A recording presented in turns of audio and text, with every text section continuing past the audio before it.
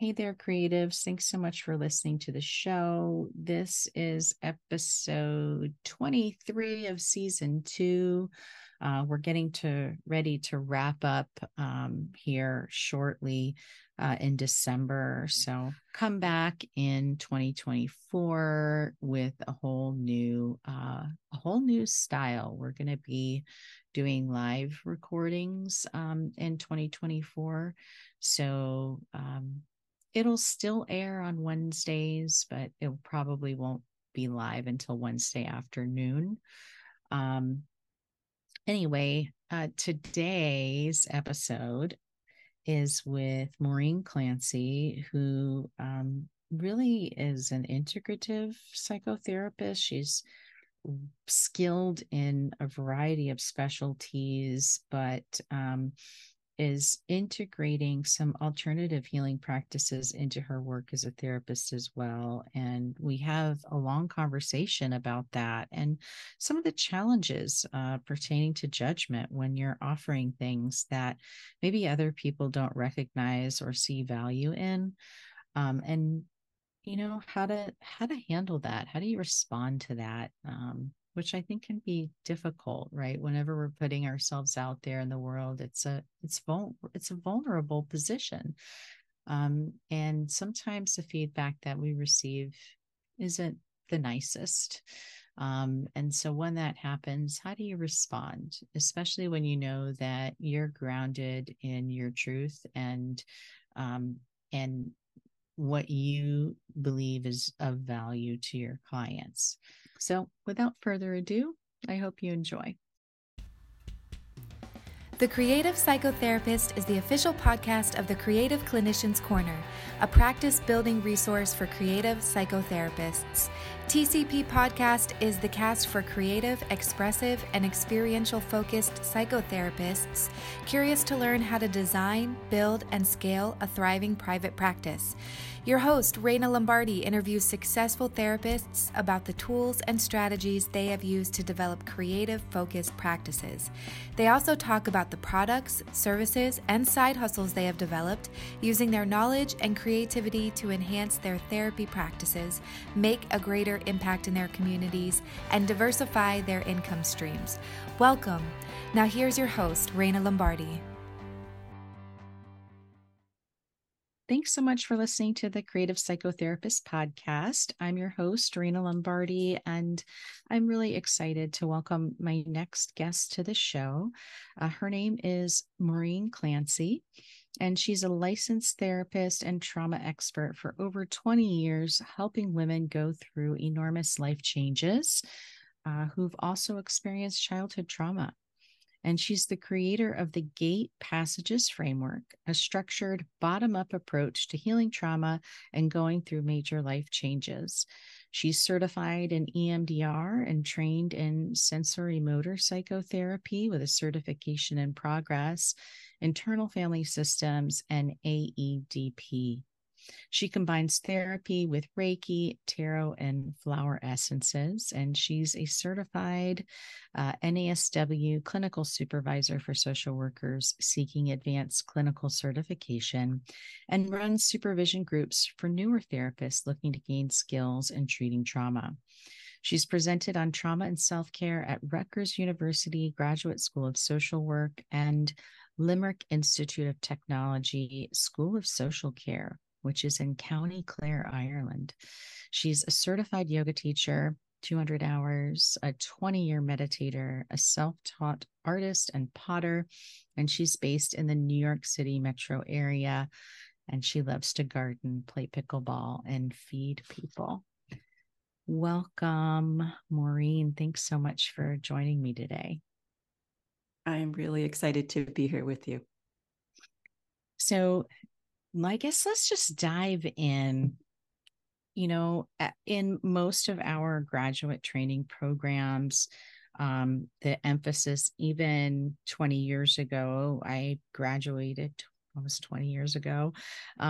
Even then, it was very focused on, integrating evidence-based practices, learning about more traditional models.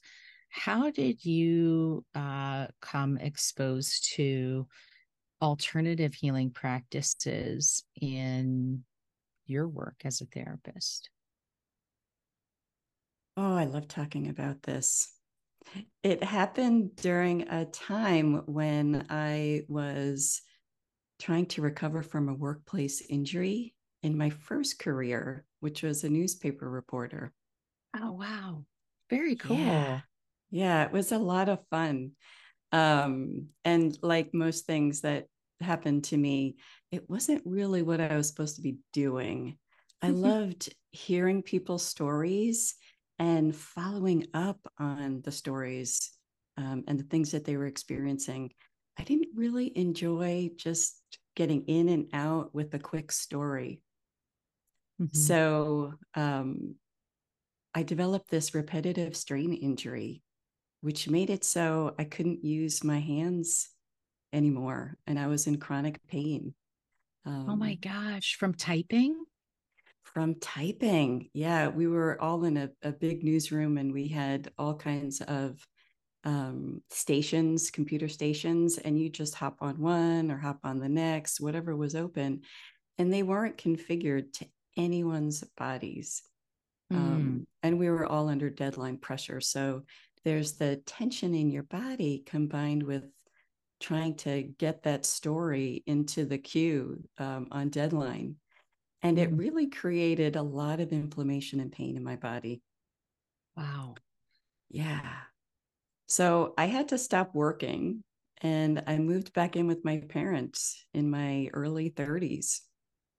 And I became really depressed Mm, about not being able to use my body anymore the way I was used to. of There were times when it course. really hurt to even like hold a toothbrush.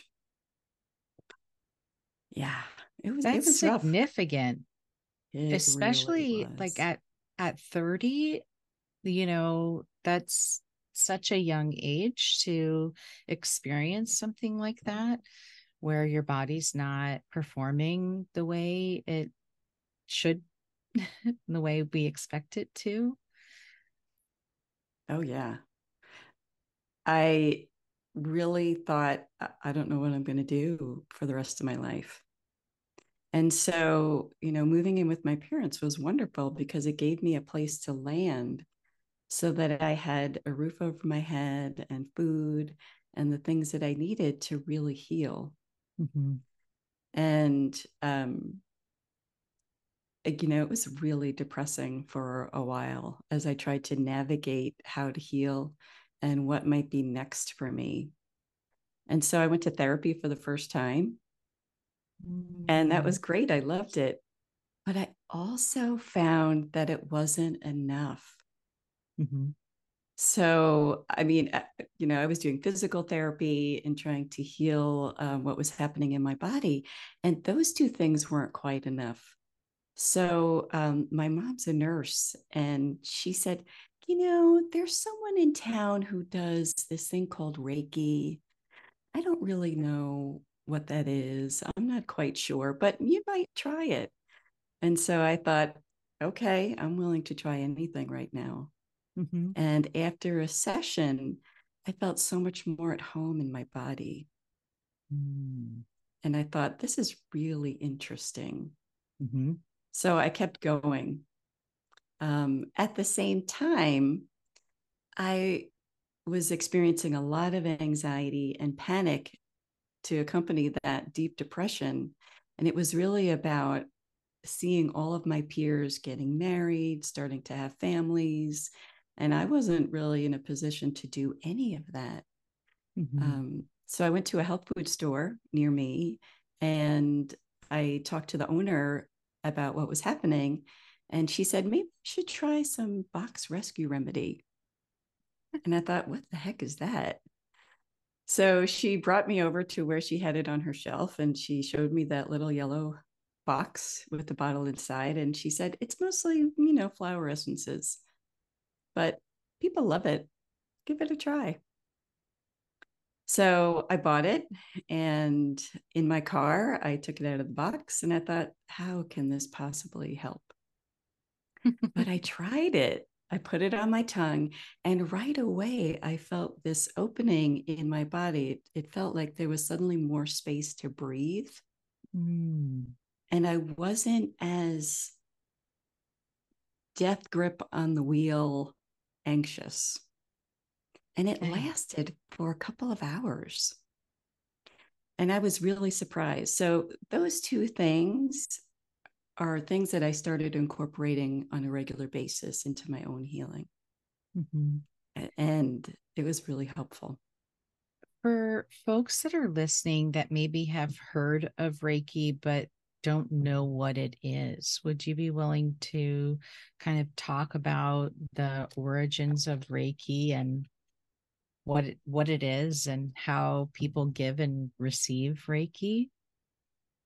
Yeah, I'd be happy to. I'm by no means an expert on Reiki. Um, but what I was taught is that it was discovered spontaneously by someone in Japan. Um, and I don't remember his name, but he was putting his hands on a family member and felt this energy going through his hands. And that was the beginning of trying to figure out what was happening. And the family member really enjoyed what was happening and felt better. Mm-hmm. So he developed a whole system of channeling that energy. And he said it's just energy that's out there in the universe available to everyone. Mm-hmm. So Reiki is a form of using that energy and directing it into um, it could be a person, it could be a plant, it could be a place, it could be my microphone, um, as a form of healing. Mm-hmm. So that's what I can tell you about the origins of Reiki. And as a recipient, um, what what what would somebody who's never done Reiki before, what could they expect if they go and say, okay, I'm going to do this? What does that look like? So if you get Reiki in person, then you'll be laying fully clothed on a massage table. That's the most common form, or you can be seated. And the person who is doing the Reiki will have some kind of centering that will happen. And then there'll be a laying on of hands on the person's body, but it's not like a heavy handed gripping. It's more like my Reiki teacher, the first one I had, said, it's like a butterfly settling on your body. Mm. And so you just receive. It usually feels warm at the place where the person is putting hands on the body. There could be nothing that you feel. But the idea is that um, you're receiving this energy that exists everywhere to heal whatever needs to be healed in your body. Mm-hmm. So after a Reiki session, people usually feel more at ease, calmer, more energized. Mm-hmm. If they're experiencing chronic pain somewhere, there's usually an ease in the intensity of the pain, and sometimes um, how the pain is spreading in the body sometimes changes. So Mm. it's a really gentle form of healing. And you can have Reiki that's done in person, or you can do it via distance. And if it's via distance, how does that work? Yeah, well, it works kind of like, I mean, Reiki to me is not a religious thing, but it works kind of like prayer or sending, healing thoughts to someone. So you have the intention of sending that Reiki healing energy to a particular person or a group of people or a place. And then they can pick that up whenever they want, or it doesn't even have to be picked up, it can just be received. Fascinating. Yeah, there's not a lot of science behind it, which I think is sometimes hard for people to try it. For sure. I think anytime you talk about these kinds of methods, people feel they, if they don't understand it, they haven't experienced it, they can feel like, oh, that is a little bit out there. And not, you know, they might have some judgment around it. I know in my practice, a couple of years ago, one of my administrative assistant was a Reiki master, and she was like, you know, would you be open to me teaching people how to use it? And I was like, yeah, I want to learn too. And well, we started to promote it, and I got a lot of negative feedback in terms of like emails responding to me marketing this, because, you know, it's not it's not grounded in science, it's made up, it's like all kinds of things. And that was tough. It's really tough to be on the receiving end of that. And I thought, okay, well, I've already been experiencing it in my practice, and I've seen how, like, she was able to do things. I once had an intake where there was a young child who was inconsolable, and inconsolable at a level that was painful to be in the presence of. I mean, it was intense.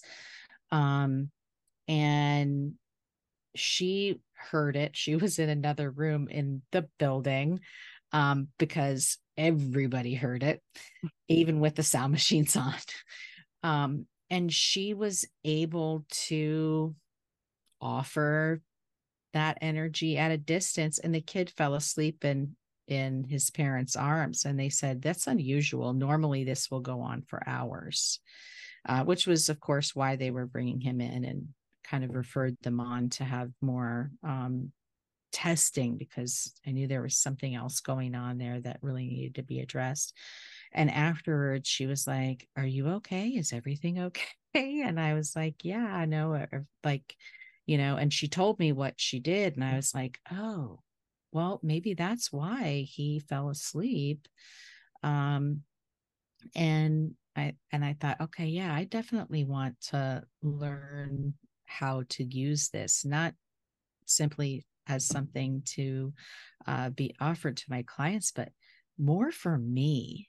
More, how can I use that for me as a clinician when I feel really dysregulated in context with the work that I'm doing, so that the next appointment I can really be grounded. And so I did level 2 training, 1 and 2. I haven't done the third level, but to be able to kind of self administer the Reiki, and I love it. I found it to be really wonderful. And I think that the therapists that ended up doing these trainings too have had really positive feedback about how they've been able to utilize it for themselves.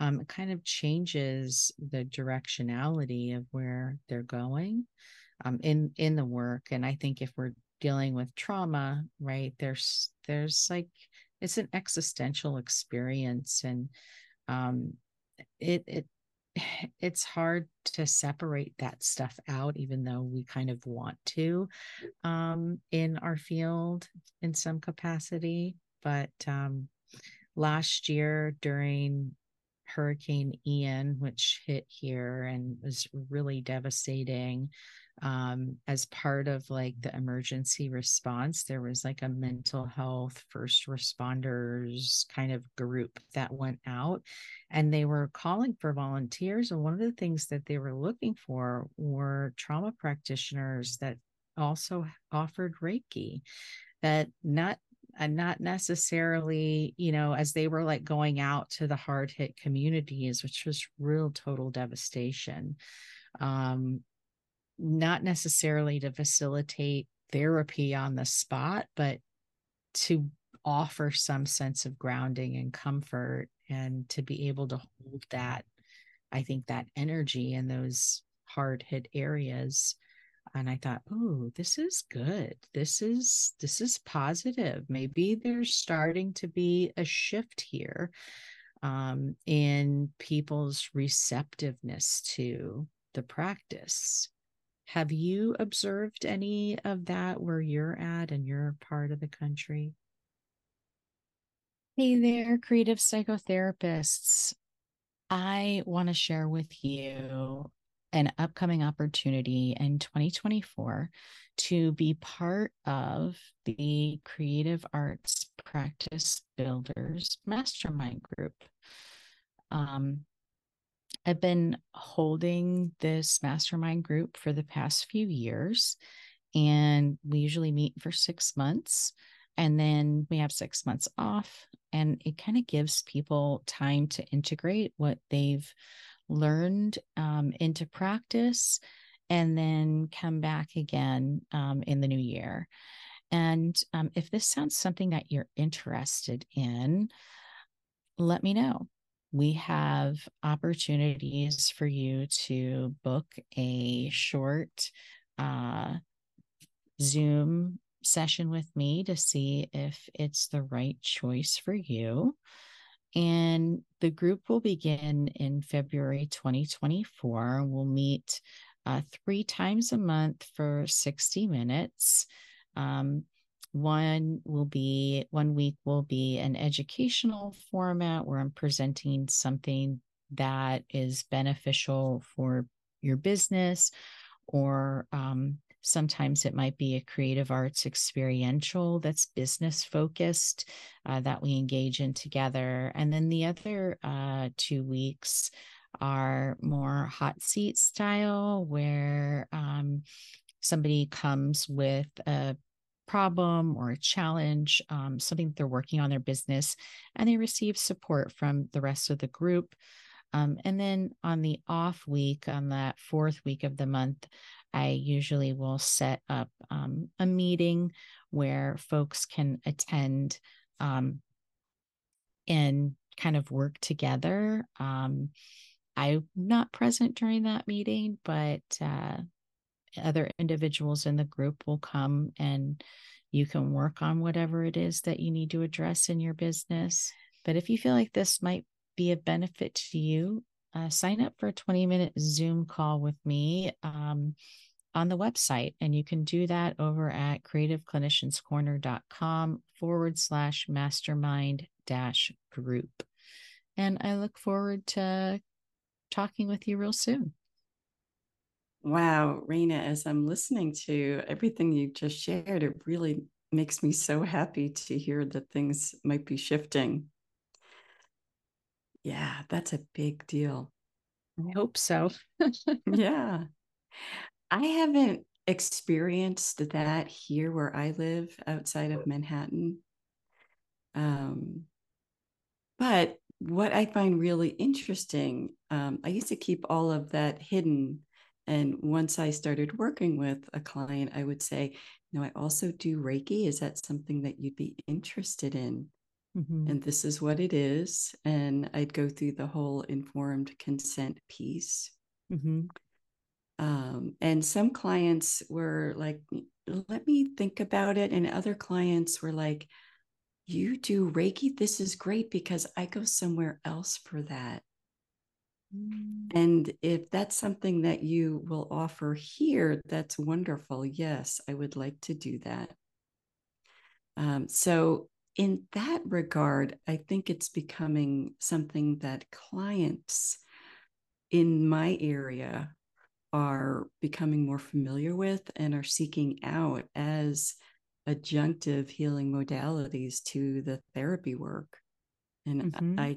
I'm so excited about that, because there is this real energetic piece to trauma or any mental health issue that you're grappling with that really isn't touched by talk therapy and sometimes those evidence-based talk therapies. And, when you're describing to me this backlash that you received in offering Reiki to your clients, I think that is usually the first thing that I hear if I talk about Reiki with other practitioners. They're like, well, how can you combine the two? Is that ethical? Are you jeopardizing your license? And I've reviewed my license, the code of ethics, everything. There's nothing in there that says you can't do this. Mm-hmm. And it really starts with your intention for doing it. And it Mm-hmm. starts with that informed consent piece, which is really important. Yeah. Yeah. Yeah, for sure. I feel like that's part of anything we offer, right? The consent, making sure where there's transparency, that we both are starting from the same place. We have the same understanding. We understand the limitations of what we're offering, all of that. Yeah. Yeah.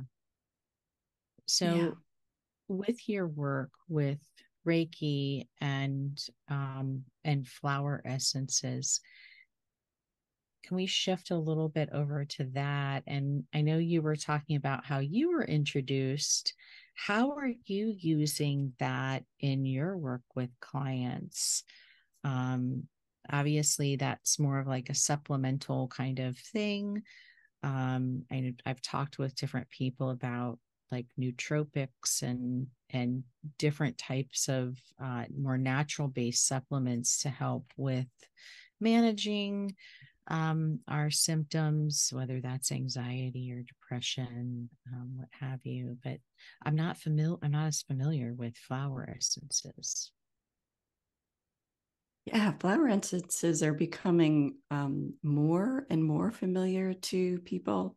And I'm also really thrilled about that. But flower essences are really the flower put in water for a certain period of time in direct sunlight. And then after that, you take all of the plant material and the flower material out of the water and you add something to preserve it. It can be alcohol, which is what's used in box flower essences. It could be vinegar, the kind that I use most often if I'm not using my own, the ones that I make. Um, it's preserved in red shiso, which is a plant in the mint family, which is a great preservative. It's one that's used very widely in Asia. Okay. So, yeah. And the idea is that there's something that everything that flowers can give you and support you with. So, borage as a flower essence gives a sense of self love and hope. And it's really soothing to the heart. Mm. So, if I'm working with a client who is experiencing a lot of grief about what may be lost or what they're losing, it could be someone going through a divorce or a job loss or a health condition that's really going to alter how they function in the world. Borage can be really helpful in soothing that grief and sorrow. And so it's thought that everything that flowers has something that it can help with. Fascinating. Yeah, that's all new to me. It's fascinating. And I've been to a lot of herbal conferences. And one of the things that I had never done before that I really wanted to experience is meditation and sitting with flowers or plants. And so one of the workshops that I went to was really wonderful. Um, and the person presenting gave flowers to every single person in that workshop. And you had to sit quietly with the flower and remain open to whatever impressions were coming to you. And what did she give me? She gave me plantain. And I thought, plantain, this is something that I'm yanking out of the cracks in my sidewalk. I wonder what plantain's going to tell me. And for a while, I didn't hear anything. And then I heard, I can help in all of the ways that you don't ever really notice. And I am a survivor, and I can help you survive too. Mm. And so she asked us what came up, and I raised my hands and I thought, this is weird. This is what I heard. And she said, that's very interesting because plantain is something for acute injury.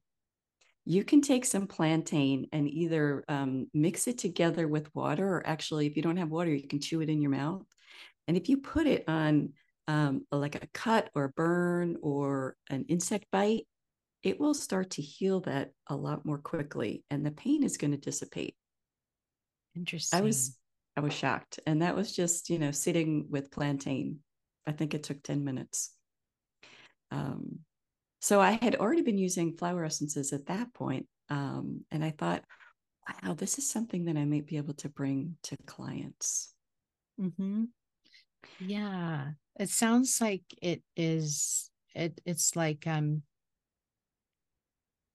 wisdom from generations before we have like commercialization of all of the medical pills and medications and things that we have today, that like there's a lot of ancient wisdom in the herbal methods and remedies, that we probably a lot to learn there.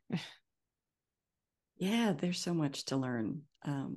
But with Bach's rescue remedy and it becoming really well known and popular, it's a whole new way of introducing that wisdom and experiencing that wisdom. Yeah. Um, yeah. And when I first used that Bach's rescue remedy, I mean, the bottle maybe lasted me 3 days, and I just kept buying more and more. And I noticed that it really helped me feel less anxious about what was going to happen. What was my life Mm. going to be after this injury? Which clearly that has been some time and brought you into the field of social work. Yeah, and I'm so grateful. I'm grateful that that injury happened because it brought me somewhere else that's much more in line with who I am and where my heart is and what I'm Mm-hmm. interested in. Mm. Yeah. And not spent stressing out writing short deadlines uh, for work, although we have Yeah. a different kind of writing that we're responsible for. Yeah. um, Yeah. yeah.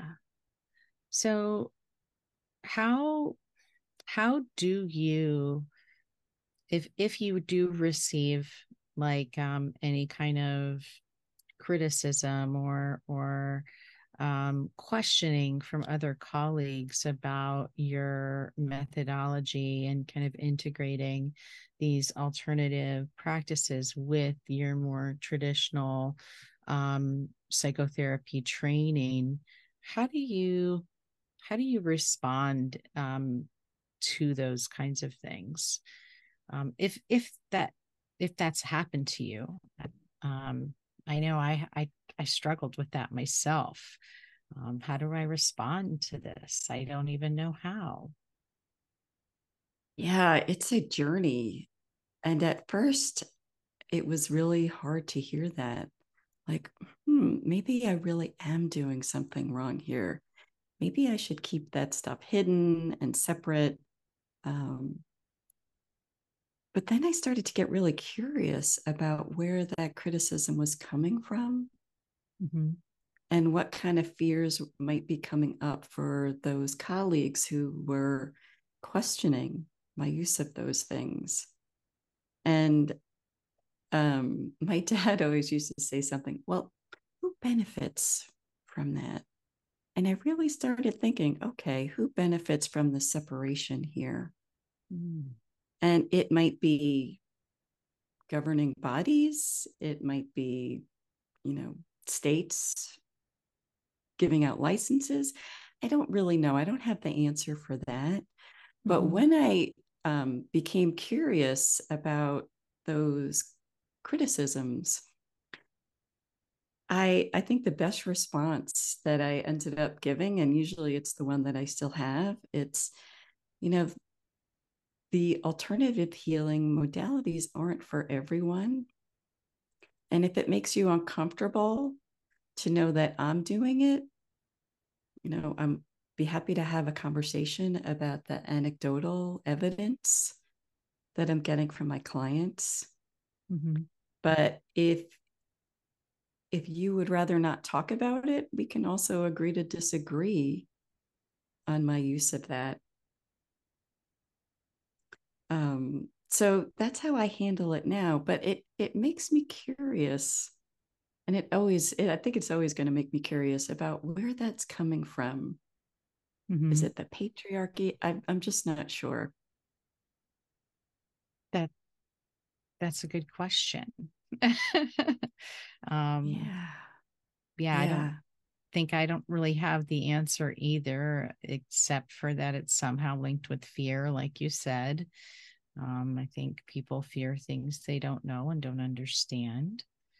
Um, and yeah, I think your response is eloquent and and assertive, respectful, um, and helpful. So thank you for sharing that for folks that might be listening that may also be in that position too of, gosh, it feels really vulnerable to put this out there, but I want to because I see how it is a benefit to the clients that I'm working with, or perhaps it's been beneficial for themselves in Mhm. some way. Um, so thank you for sharing that. Oh, I'm happy to. I will often get supervisees who will say, I secretly want to bring this into the work, but I'm really scared. And, I'll say, okay, informed consent, transparency, that's really key here. Mm-hmm. But try it. See if there's a client who might be willing to try what you'd like to offer. Yeah. Because we're not in there's a narrowly defined idea of what a therapist does, but clients are coming to us wanting all of the healing power we have, not just this Mm. little slice. Mm-hmm. So, I'm hoping that there's more and more acceptance of widening the scope of what's offered in a healing relationship for therapists and their clients. Mm-hmm.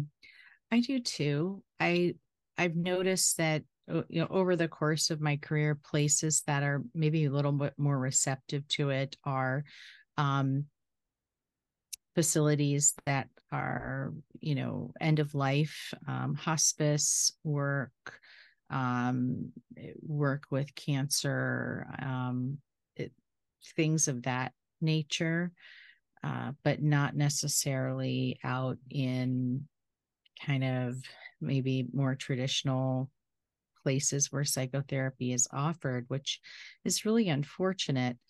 Um, but hopefully, as more people come to these things and they're talking about them and making them visible and accessible and relatable, that it will come to be. You know, the fact that they were looking for folks that had that background to do the mental health response for me was like, wow, I was not expecting that. That's a tremendous sign, which is exciting. Yeah, that's really exciting. And Reiki is really great for providing that grounding and regulation in the nervous system, which after something traumatic is so hard to come by on your own. Mm-hmm. Yeah. Yeah. Yes, absolutely. Our whole area was dysregulated for quite some time. I don't think that we're really back to completely normal yet. There's still so much happening in terms of recovery efforts, but a lot better than where we were a year ago, but, which was like right after it happened. And it was just, it was scary. Yeah. Well, it sounds awful. It was horrible. I've been through many, many, many hurricanes. I'm from Florida and grew up here, so I've been through many storms. This was definitely the worst I've ever experienced, and it it's changed our entire landscape of our community here.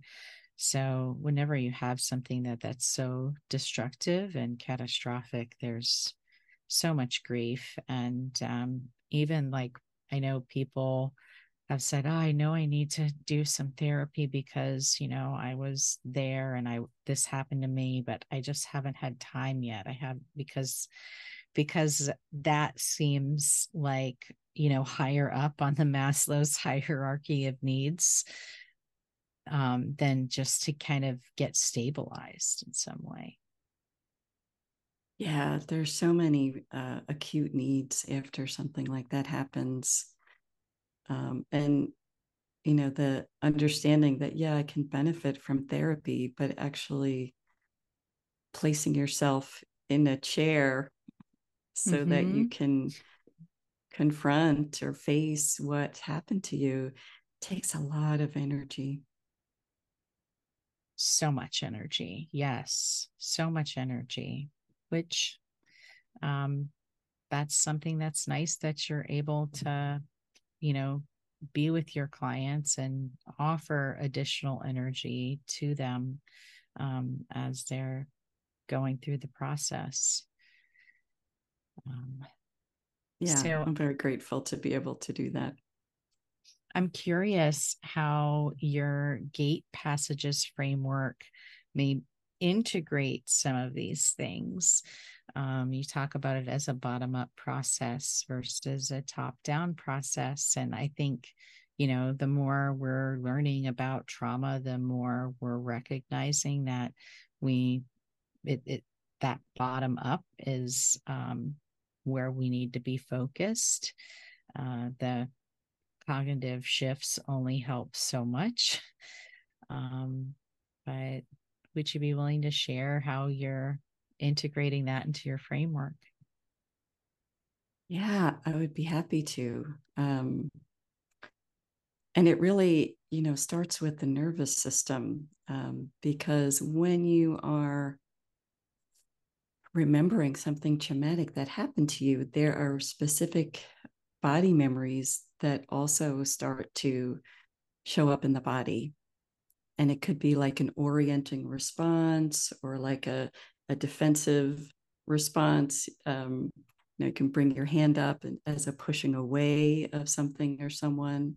And so I really, I saw so many clients who had that happening earlier in my career, and I had no way of doing anything except noticing it. And it Mm-hmm. wasn't until it was a colleague who introduced me to sensory motor psychotherapy in 2018 that I really started to go, oh, this is the missing piece. This is Mm-hmm. what I can bring in for clients who had very severe body memories and things that were happening that really kept them in a survival response. Mm-hmm. And so the sensory motor psychotherapy has really changed the way I practice, in that when clients start talking about what happened, or if there's a current trigger that goes back to something that was traumatic that happened, we will start noticing what's happening in the body and bring in mindfulness to do that. rather than talking about, okay, well, this happened and then that happened. It's all right, so when you talk about that first thing that happened, I notice that your shoulders come forward. Mm-hmm. Can we work with that sense of your shoulders coming forward? And usually it's a real shift for people who've had therapy before because they want to talk about their shoulders coming forward and what that means. And the last time they did it and 20 times ago and how they saw their mom do it. And they want to really bring in that cognitive piece. Mm-hmm. And so it's almost really training them to stay with what's happening in the body Yeah. as a way of reconsolidating those body memories, which really don't respond to talk therapy. No, Yeah. no, they need a different way of being expressed and understood. Yeah. Um, mhm. Yeah. And So so, yeah. I was going to say, so it sounds like with the gate passages framework, you're integrating a lot of the sensory motor psychotherapy approaches into that. Yeah. As well as the Reiki, which is a body approach. You really don't have to do anything except receive. And the flower essences, because interestingly enough, flower essences, once you take them, they go right to work on what's needed. And if you're taking borage, for example, and you're like, I got plenty of self-love, I don't need that, it just goes through your system and out as quickly as you took it. So you don't have to think about anything that's happening with it. It works really on the body and only on the body. And the idea of that is if your body is, for example, you're not experiencing any love for yourself and you're taking borage and you notice an opening here, your posture might get taller. You might Mm-hmm. actually feel like you're more solid in your body because there's more space in your torso now that you're sitting up straighter. So, those methods that I'm using are really designed to work with the body first, Mm-hmm. not so much that you have to think about it. Yeah. So it's kind of like you're getting out of the way, or you're kind of working around the cognitive defenses that might prevent stuff from changing, because um, that's the goal of those defenses, right? Keep us acting in the same way that we've habituated to. um, so you're kind of getting around that, making some shifts within the body, which then can be recognized and thought of differently. My understanding. Yeah, that's Yeah. exactly it, Raina. Okay, Yeah, perfect. yeah.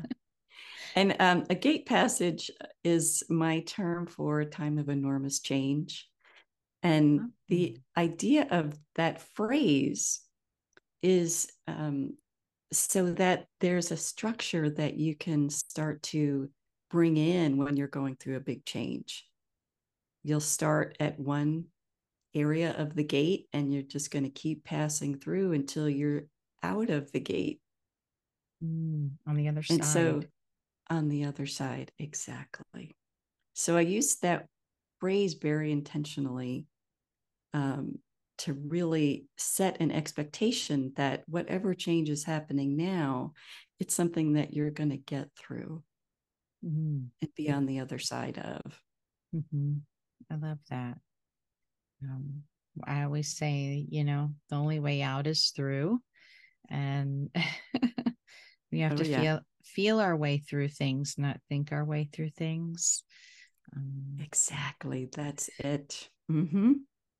Yeah.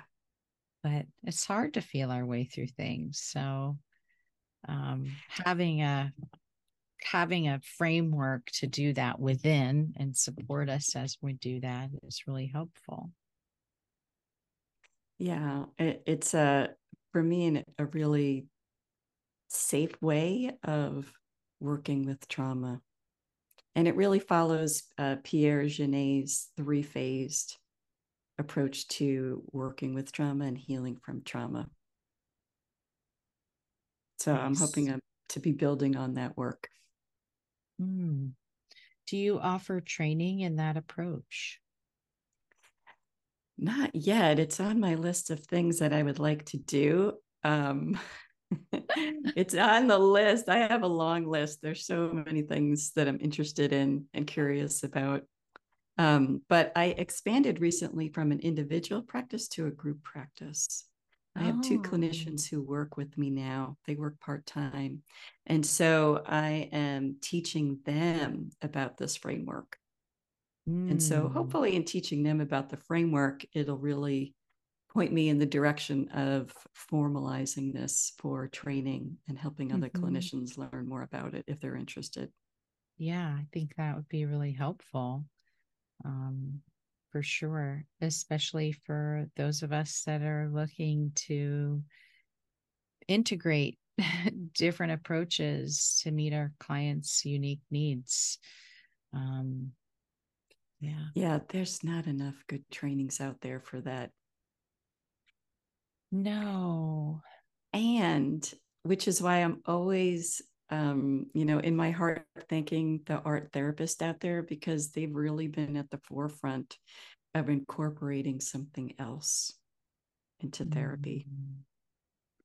Yeah, I think um I went to Leslie, which is a multimodal approach. So it integrates all the expressive arts. And one of the classes that I got to take as an elective was holistic approaches to psychotherapy. And the teacher, she taught us we did all kinds of things in there that now I recognize, like, oh, we learned about that in that class, but it's being integrated into a lot of the current approaches to psychotherapy, right? You pulling in yoga, which so many people are doing that. And there's now trainings to, integrate yoga in therapy for that. And gosh, what else? She talked a lot about herbal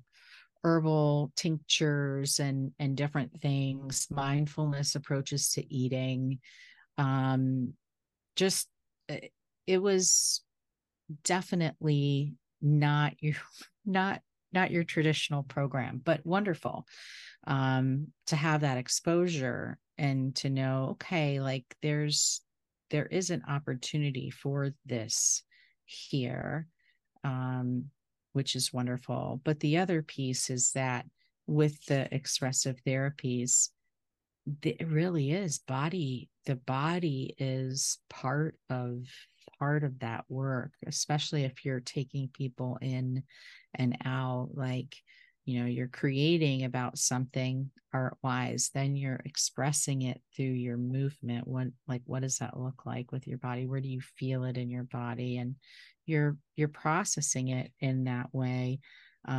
So it's wonderful to see that as as a whole, even the creative arts and the expressive arts are kind of being more widely accepted and recognized for their value. um, I know you were saying you're working on the certification for sensory motor psychotherapy, and there's a training on sensory motor art therapy I would love to take. I have not been able to fit that in, but that's been around for a really long time. And yeah, it's just fascinating. And I've read the book on the topic, but I haven't taken an actual physical training, which I would love to take. I've played myself in that realm, but I think it would be beneficial to take a legitimate training with somebody who's a master and that's their approach. But it's all about, like, really interpreting what's in the body into um, an art piece. But the art piece isn't a product. It's not a product to be looked at as something. It's an experience that you're going through. And it's bilateral. So you're using both hands at the same time as you're expressing what's happening. And it's really fascinating. Ooh, this sounds fantastic. I can't wait to look this up, Raina. Yeah, yes, highly recommend, for sure. Yeah. So for people that would like to learn more about what you do, or perhaps maybe they're a social worker that would really like to be in your supervisory group, um, to learn from you and to learn how to integrate different approaches to treatment, whether they're more traditional or more alternative, into their practice. Where can they find more information about you, Maureen? They can visit my website at maureen-clancy.com, and the information is there about how to set up a brief talk to discuss working together in supervision. Love it.